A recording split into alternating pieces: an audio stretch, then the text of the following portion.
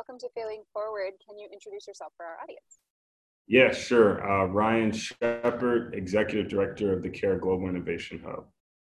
And why is it important for us to talk about challenges and things that go wrong? It's a good question. I think it's important to humanize the stories and the lessons that are out there to be learned. We know that there's certainly no linear path to success. And I think sometimes it can be quite lonely or even frustrating if on the road to a goal or to someplace that you're modeling after someone else, that, you run up against roadblocks without any sense of how to navigate, right? And so while, it's important to keep the big goal in mind, I think it's also important to know that there won't be a direct path. And then, so how do you keep on the path when things go a little bit differently than you thought they would? And tell us about the context of your work. What are you doing and what are some of the challenges you're facing? My work within CARE is focused primarily on kind of our domestic presence in our domestic space. So it started with us opening the Global Innovation Hub, which exists at our headquarters in downtown Atlanta. On the one hand, we had a physical co-working space that we managed, 40,000 square feet of offices, conference rooms, and event space, private meeting space, open collaborative areas, that whole kind of kit and caboodle. And on top of that, to complement that, we were also running programming that often borrows from CARE's work around the world, with the ambition of bringing and testing these great ideas that might be applicable in the US context. And so we were still relatively early in that work. We hadn't even been open to the public for a year yet when the pandemic hit. So we're certainly, facing our own set of challenges and constantly trying to find ways to be relevant. And so one of the big ways that we are hopefully adding value during the pandemic is standing up a new piece of programming that looks to break down barriers to food access while creating jobs and supporting community-based organizations that are looking to get food provisions to folks who need them most. And in that process of rolling out all those new innovations, what are some of the biggest things that went wrong for you? The biggest barrier that maybe we faced was just the skepticism from some of the folks that we shared the idea with. To be honest, especially within the organization. And I think it mostly came from healthy places of, trying to push constructive feedback. But because so much of it had never been done by CARE before, I think a big part of our work was just, one, maintain the confidence that this was an idea that could get off the ground, but also not to be so discouraged that we missed the lessons in the journey, right? It would have been easy to just quit at the beginning. I mean, we even had some folks that, sit very high tell us that it wasn't the best idea to pivot in the way that we did during the pandemic. But I think we kept a sense of possibility, a sense of perspective, and over time have been able to bring folks along. So that would be the first one: be confident and maintain a sense of purpose in what you're doing. And then I think also, be flexible, because the way that you envision it is never how it's going to go. And so again, how do you find ways to focus on your North Star, but explore, new paths or new ways of getting to your final destination? It's been really critical for us, because even the way that things have happened in the past few months, it's like there's new information every day. And what we thought might have been a quick 3 or 4 month program is looking like it's something that may be valuable for 12 months now, right? So how do we adjust very quickly and even kind of revisit some of our own goals and expectations in the process? And then lastly, I think you just have to maintain and find humor when you can, right? Be willing to laugh at yourself, to laugh at the challenges, to find ways to smile in the middle of it. Because again, I think sometimes it's easy to take the setbacks personal, or it's easy to be discouraged. But if we find ways to enjoy the ride, even when things don't go the way we wanted them to, it makes it a bit more bearable. Can you give us a specific example, something that you thought would go one way and just didn't turn out like that at all? Without naming names, I guess, we had gotten to a point where, and this all happened quick, gotten to a point where we felt like we had, a decent idea, had bounced it off of a few folks external that validated, this is a need that we have in the community, or hey, this is a capability that we think we could bring as a partner, or this is something that potentially, could get funded. And I remember pitching the basic framework of this to a small group of internal stakeholders. And I mean, I could not have been more deflated coming out of that conversation, because there was just very little enthusiasm, very little support, or even imagination about what we were trying to do. But there were two important takeaways for me from that. Number one, firstly, I just realized, I probably could have done a better job of selling what we were doing. Clearly, there was something about my method or the way that I was delivering the concept that just wasn't effective for that audience. And so, taking that as a chance to be self-reflective and really thinking about what our story was at that time and what we felt we were bringing to the table. And that has helped us to be, I think, much more convincing and much more effective across different audiences. And then number two, it was to not take it personal, right? I think, again, because this was something that our summer feeding and jobs program and this whole thing, it just hadn't been done within our organization in this way. It wasn't personal. It was people trying to understand an idea that was new, that was complicated, and that will require a lot of things to go right during highly uncertain times. And so rather than thinking of it as like an indictment on me or on my team, really trying to find the constructive pieces of feedback there and say, great, okay, the feedback that we got is that it seems complicated to coordinate across these number of partners. So how do we make the coordination piece as simple as possible, right?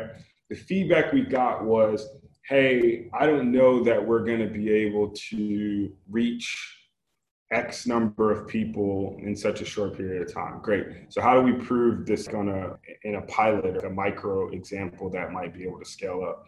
So yeah, that was I won't ever forget that conversation, that's for sure. It was discouraging in its immediacy, but I think longer term it made us stronger. It gave us a greater sense of purpose. For me, it motivated me, and it helped us to, I think, uncover better ways to tell our story, better ways to be effective, to break this down into smaller pieces that we might be able to prove and ultimately build something. So a couple of the things I'm hearing you say about how to do this well. One is about breaking stuff into smaller chunks that you can, do a little testing and get a little data that you can convince more people with. Yeah. One is about, listening for the grain of truth in the discouraging feedback. It's not, there's something in there you need to respond to, even if it doesn't feel very supportive at the time. I think there's also something about just uncertainty and people are uncomfortable in a moment where everything is uncertain. I'm really struck by the fact that CARE does this all the time. We go into new contexts, we start new things in places we've never worked before, where we know some about the context, but not everything.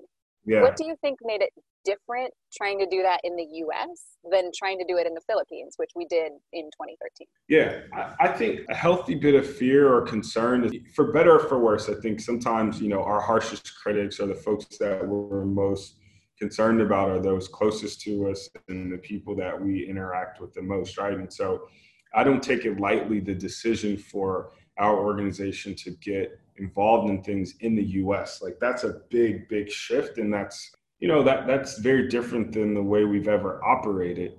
And so I think part of it is like, all right, if we go into programming in the US, we've got to nail it. Like, we absolutely have to nail it. There feels to be like a heightened sense of pressure to do it well and to do it right. I think maybe some of that is motivated by our constituents here in the US support a lot of our work around the world and wanting to continue to demonstrate value and to prove that we can kind of meet great challenges.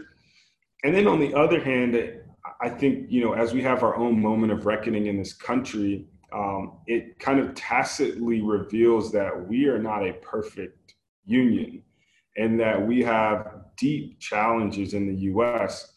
And it's not always popular to point those things out to other folks in our country, right? And so I think some of that is also kind of bubbling underneath it where, especially before we had these kind of several months of uprising and of protest and of people speaking out about systemic injustice and about how it shows up. And even after that, it's still kind of taboo in some circles to say, hey, like, there are parts of our country that are broken. There are parts of our country that are neglected. There are people here who don't have a fair shot. There are people here who don't have access to the resources, right? And so I think there's like a heightened pressure around that, because as soon as you go down that path and you start to talk about those things, number one, there's just scrutiny that's going to come from certain circles. But number two, I think the burden of proof becomes much higher than it is in other places that are very actively and openly addressing some of their challenges. So I think all of those things were a part of it. But for me, that's part of, I think, what inspires me about the work. Doing things in the community and in the context that I operate in, understanding that we have a chance to be impactful in such a long way to go to get to where we want to be. One of the other things I heard you mention was around needing to reduce the complexity, that there were a lot of moving pieces and that there was some discomfort about that was probably valid. Are there other lessons like that operational about reducing complexity or about making other changes that you've learned as you've rolled out this program? Yeah, for sure. So a lesson that applies to this, and I think many other pieces of my work, is just the importance of storytelling, the importance of knowing your own narrative, knowing your own story, and just being able to communicate it as clearly and effectively as possible. You know, being able to fill in the gaps on things that might be difficult or not familiar to folks, or difficult to understand or not familiar to folks, is important. And again, I think just keep going. You know, they say half the battle showing up. And sometimes it's hard to show up. There's some mornings that I don't feel like showing up, and, you know, mix whatever your personal stuff is. We all got stuff going on and work stuff.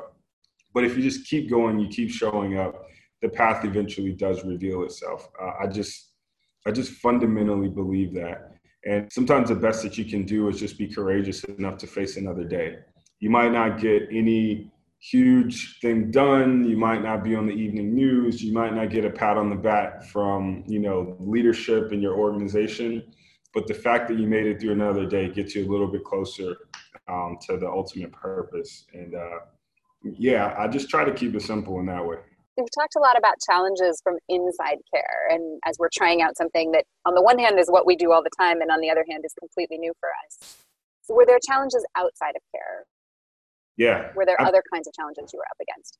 Certainly there were. So so at the same time that we're trying to rally support internally, we're also trying to kind of convince external stakeholders to take this journey with us, especially folks who were not very familiar with care or were questioning why would care be, you know, even acting in the U.S. context. And then there was also, I think, in the frenzy of everything around the kind of COVID response, there were different motivations in the atmosphere around us that we had to be very discerning as we navigate it, right? So one of the core pieces of the model is that we partner with gig platforms that, think of like Uber, Lyft, DoorDash, TaskRabbit. Those core partners have been amazing parts of our journey, but not all kind of tech companies in that space were willing to take the journey with us in a way that matched our values. And so we had an organization that was just clearly not values aligned with us, that we had,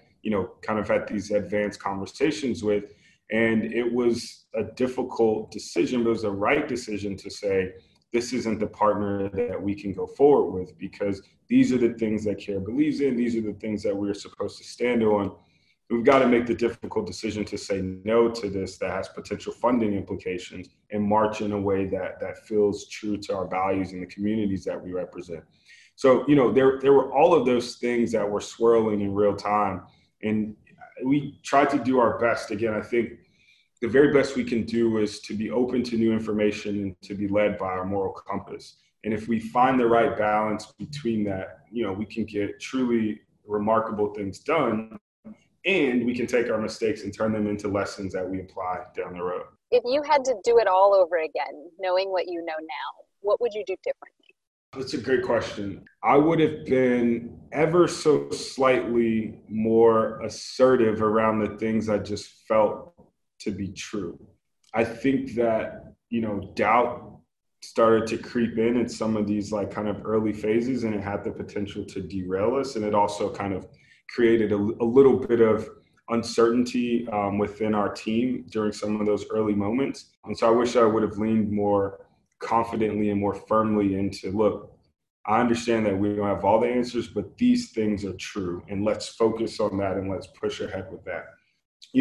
Secondly, I would have tried to take, and this was hard because things were just moving so fast, but I would have tried to take a step back and be, maybe one or two steps ahead in terms of structure and sequence. So just trying to put good maybe habits is the wrong place, but good routines in place, especially within the team environment, that would allow for more predictability, more kind of reliability and structure, knowing that so many things were uncertain, right?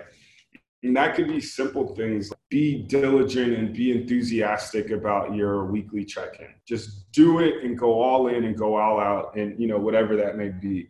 If you have a team culture that includes, some weekly happy hour, or you do some team share out, or you kick off your calls with, somebody telling a joke or what's up in their life, whatever that thing is, lean in and do it enthusiastically, because it might seem silly on the front end, but it does help, I think, to provide those little pieces of consistency, especially in a very uncertain environment. So I would have done much more of that. I think just being, as much as I say, I learn and am learning the lesson, don't take things personally, find the truth, or find the nuggets of truth or whatever. And I would just have done that better. I would have been much more focused on the pieces of the puzzle that are constructive, that are beneficial, that are helpful, as opposed to maybe internalizing some of the environmental challenges or some of that popped up, those types of things. All of that, I think, helps us to go forward and to do the work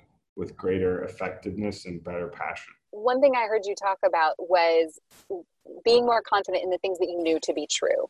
And we're operating in an environment where there's so much uncertainty, and what we know to be true changes every day. Yeah. But we're used to the illusion that there is a single truth we can measure and that we can prove. And a lot of us, including me, who sits on a team that's all about data, have to try to figure out how to work in that space. How do you think about that, of what you know to be true, even when we don't have perfect proof? There's this quote that I love that I came across in college, and I just think about it, a lot of times in my day-to-day life. And it says, commit yourself to the strangeness of the future. And part of what that says to me is that we'll never have perfect facts. And as long as we, maintain a spirit of curiosity and an appetite for knowledge, then we can continue to get closer and closer to things that are true. And so, again, what we know to be true might be something really simple. It might be, hey, if I wake up today and I knock it out the park in these 2 meetings, then perhaps I will have convinced, 2 important colleagues that this is something, worth considering. And the thing that I know to be true is that I have to bring my passion, my belief, my enthusiasm to that, and do my best to communicate this thing in a way that they could understand, right? That might be my truth for today. And as we go along and as we kind of learn and we have more proof points and we have more reps at it, now the truth may evolve to, this is a real need. I can demonstrate that this is a need based on these community partners, based on these folks that we've talked to, based on this result from our pilot. Perhaps this is something that might apply in a new context, and just kind of scaffolding it from there.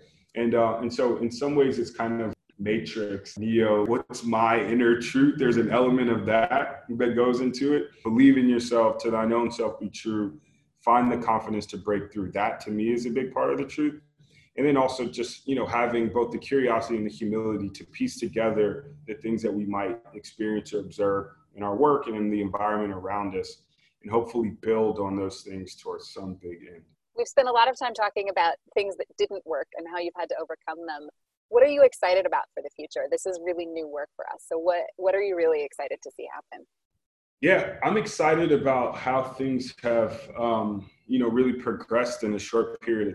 We started coordinating and delivering care packages that contain food and meals on April 15th. Is that right? April 15th is when we did our very first care package. So for this initiative, which is just 3.5 months ago, which is crazy to even think about it being such a short period of time. In that short period of time, we've been able to deliver literally hundreds of thousands of meals. We've been able to establish partnership with organizations that, many folks thought would be out of reach. Think of like these big national partners.